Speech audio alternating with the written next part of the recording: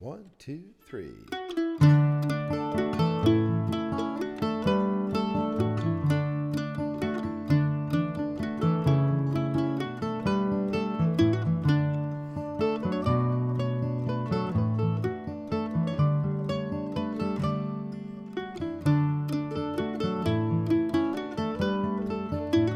Welcome to a special episode of Highest Potential. I'm Dr. Steve Pettit, president of Bob Jones University in Greenville, South Carolina.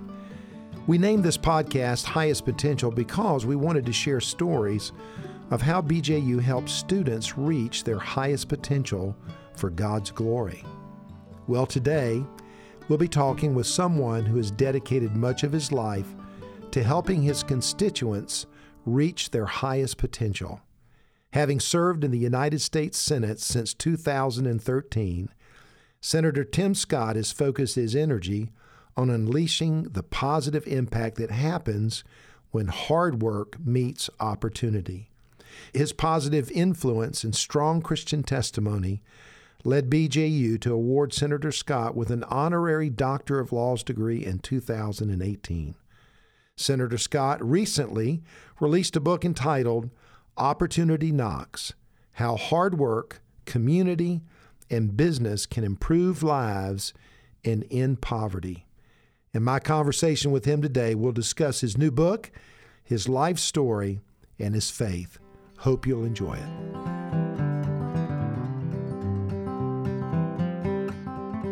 Well, Senator Scott, many of our listeners may have never met you. So if you don't mind, tell us about your fascinating life journey from South Carolina to the United States Senate. Well, thank you, sir. Without question, I was blessed with a powerful praying single mom, not the single part, but the praying part.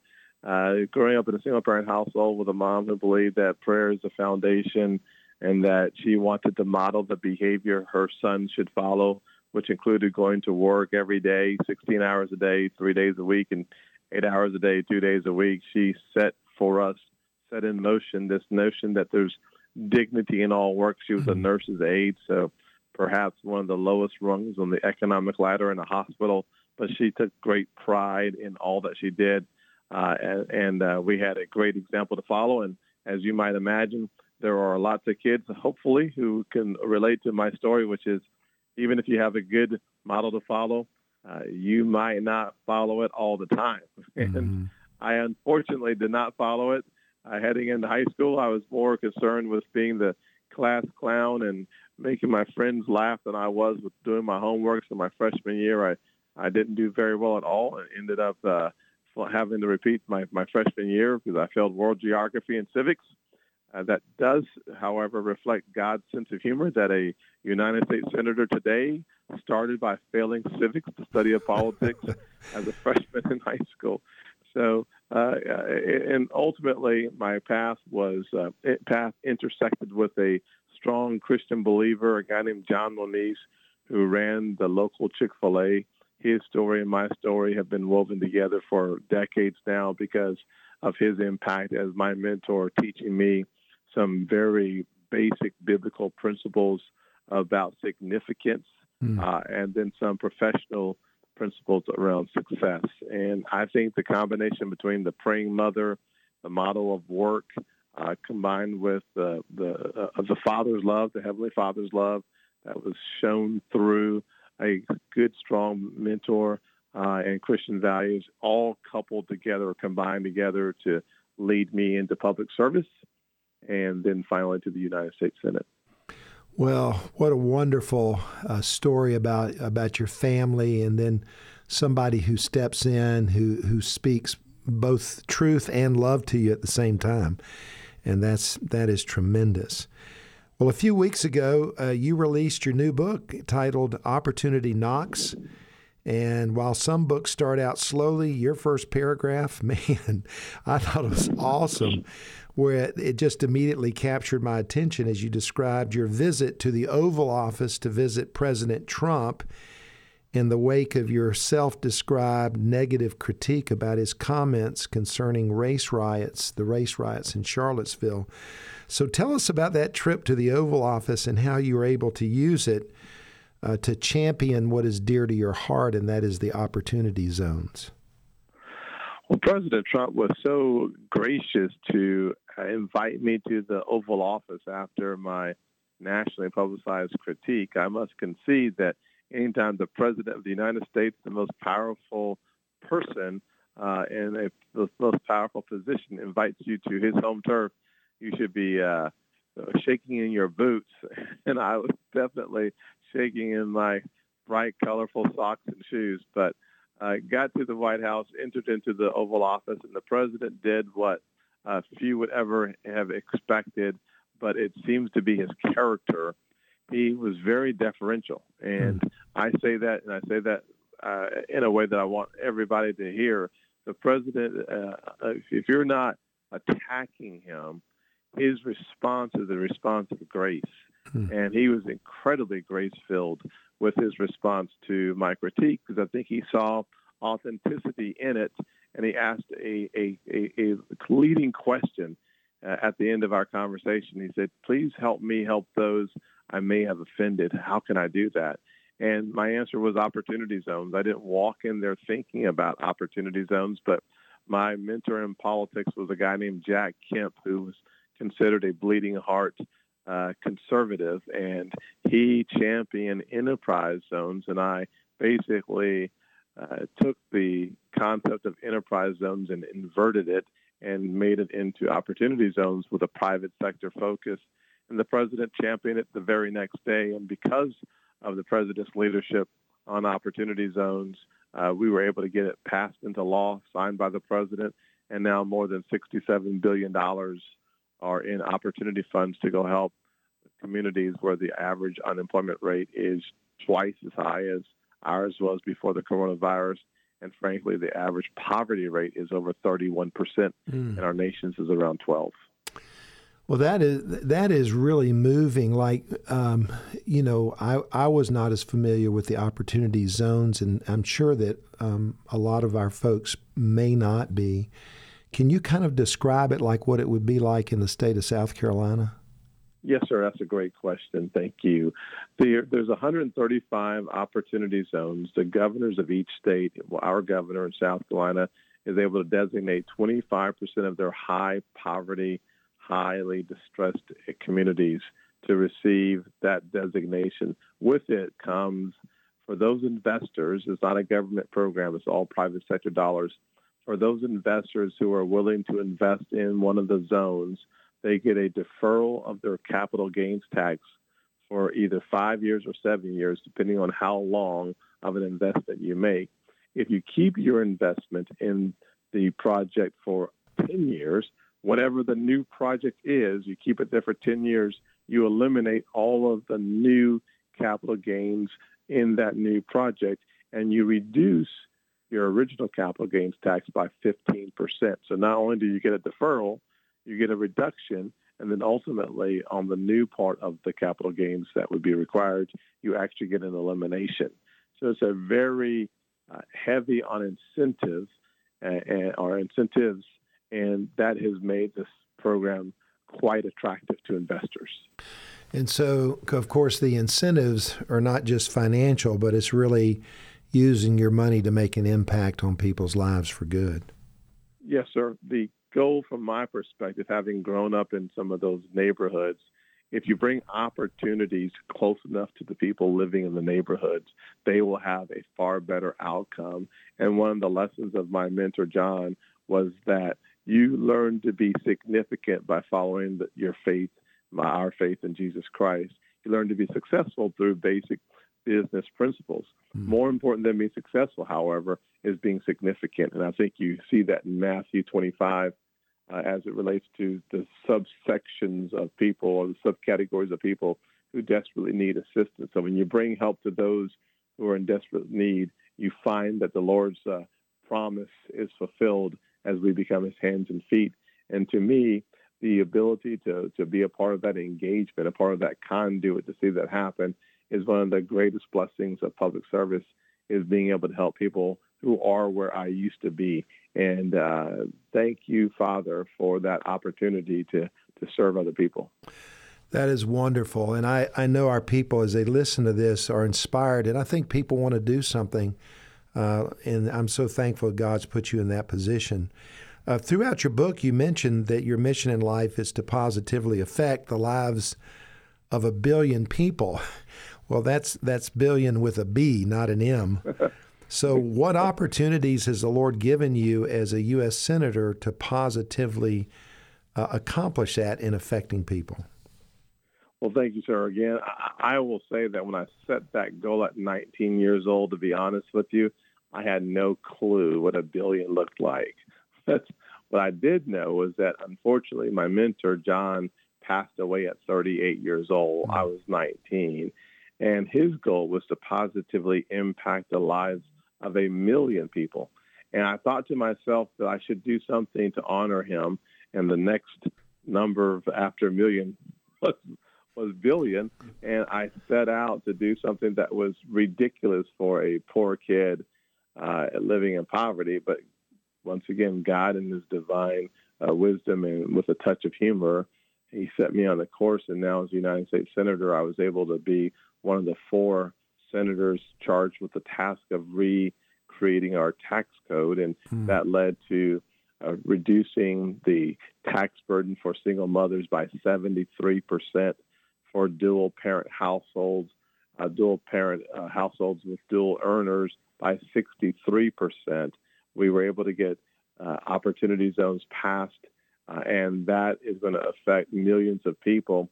The tax code affects every breathing, walking American, and literally the Lord has provided a way for me to, according to Ephesians 3:20 and 21, do exceedingly abundantly above all that I could ask or imagine. I cannot have imagined, A, setting such an unrealistic goal, and B, seeing how the Lord doesn't take baby steps. Sometimes it's just a leap in the right direction. But all praise goes to him.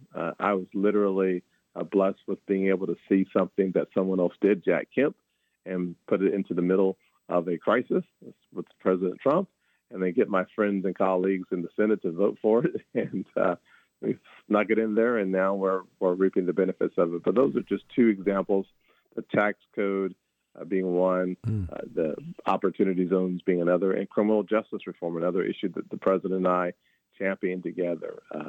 And then there's some healthcare things that we've done that will be helpful as well. You know, thinking about, Senator, some of the things that you're saying that, you know, when you think of the providence of God and how God uses people, he uses what's in a person's bag or their life. And so much of this has flowed out of your own experience. And out of your own experience, you have a heart, you have a compassion, you have feelings, but those feelings are dedicated to the Lord and the usefulness of helping other people. And so, you know, you, instead of looking back in your past with regret, you can look back in your past with gratitude. And so, absolutely. Yes, this to me is what's so exciting and should encourage all of us, that some of our most difficult times of life can be used as some of the greatest things that God uses in our life. And that really leads to one of the chapters in your book that is aptly named The Darkest Hour.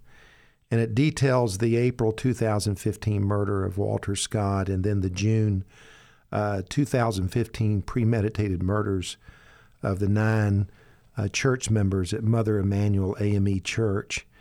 And of course, while the government sought to ignite a race war in the country, the families, which to me is always moving, the families of the victims and the people of South Carolina, instead, they came together.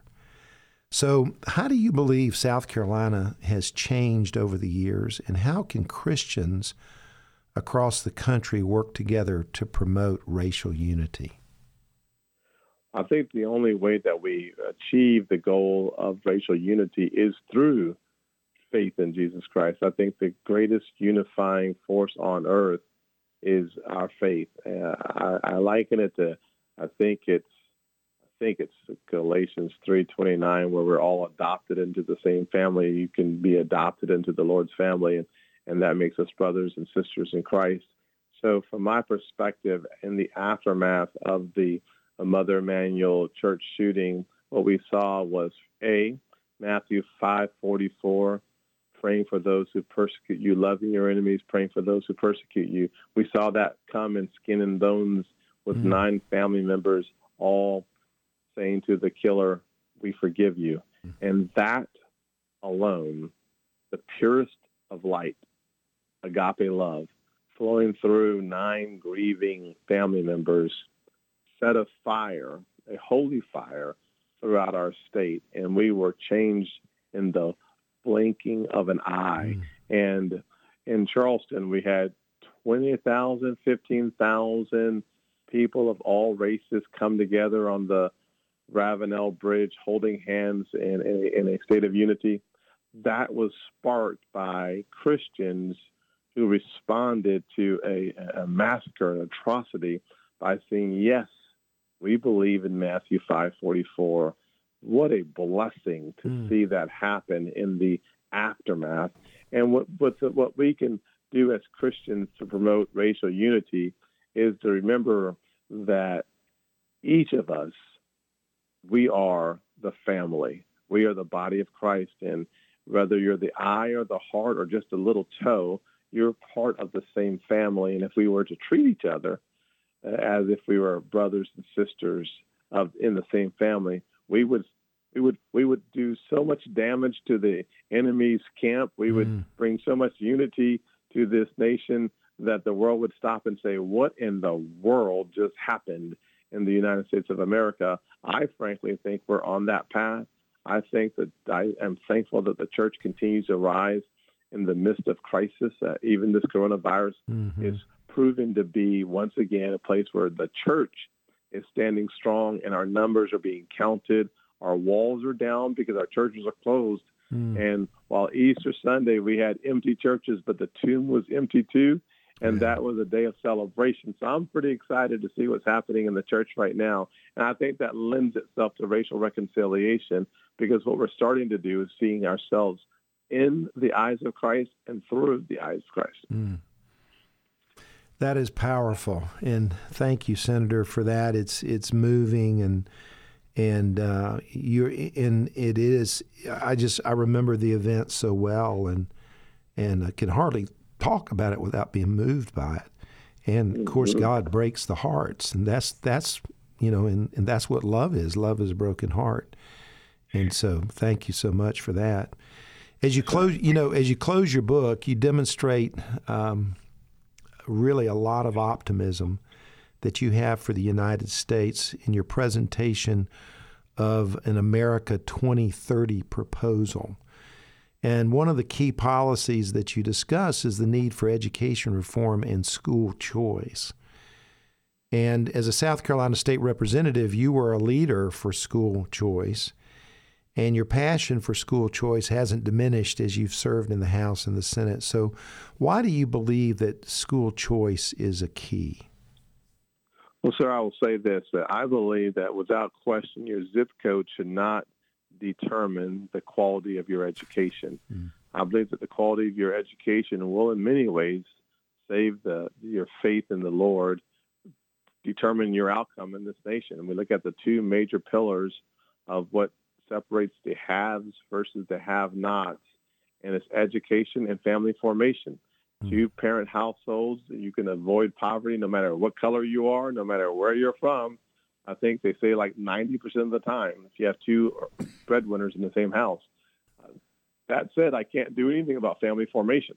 I can do something about education. And so fighting for and on behalf of students who are stuck in the wrong zip code should not mean they're stuck for the rest of their lives. I have seen educational opportunity through school choice lead to the most successful opportunities known to man outside of our faith. That said, the final point I would say is simply this.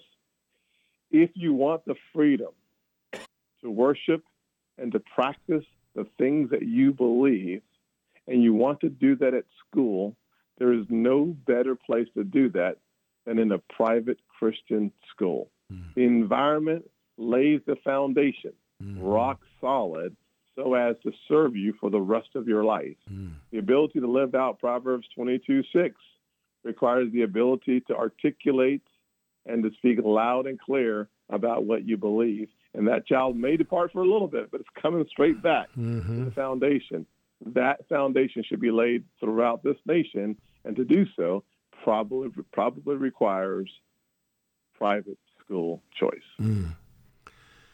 Well, thank you, Senator. That, of course, is where we are here at Bob Jones University, and yet, you know, our graduates go out and they go all over. We have graduates who are leaders in the public school system, shining their light. They, you know, then private schools, and I really appreciate your desire to see that happen.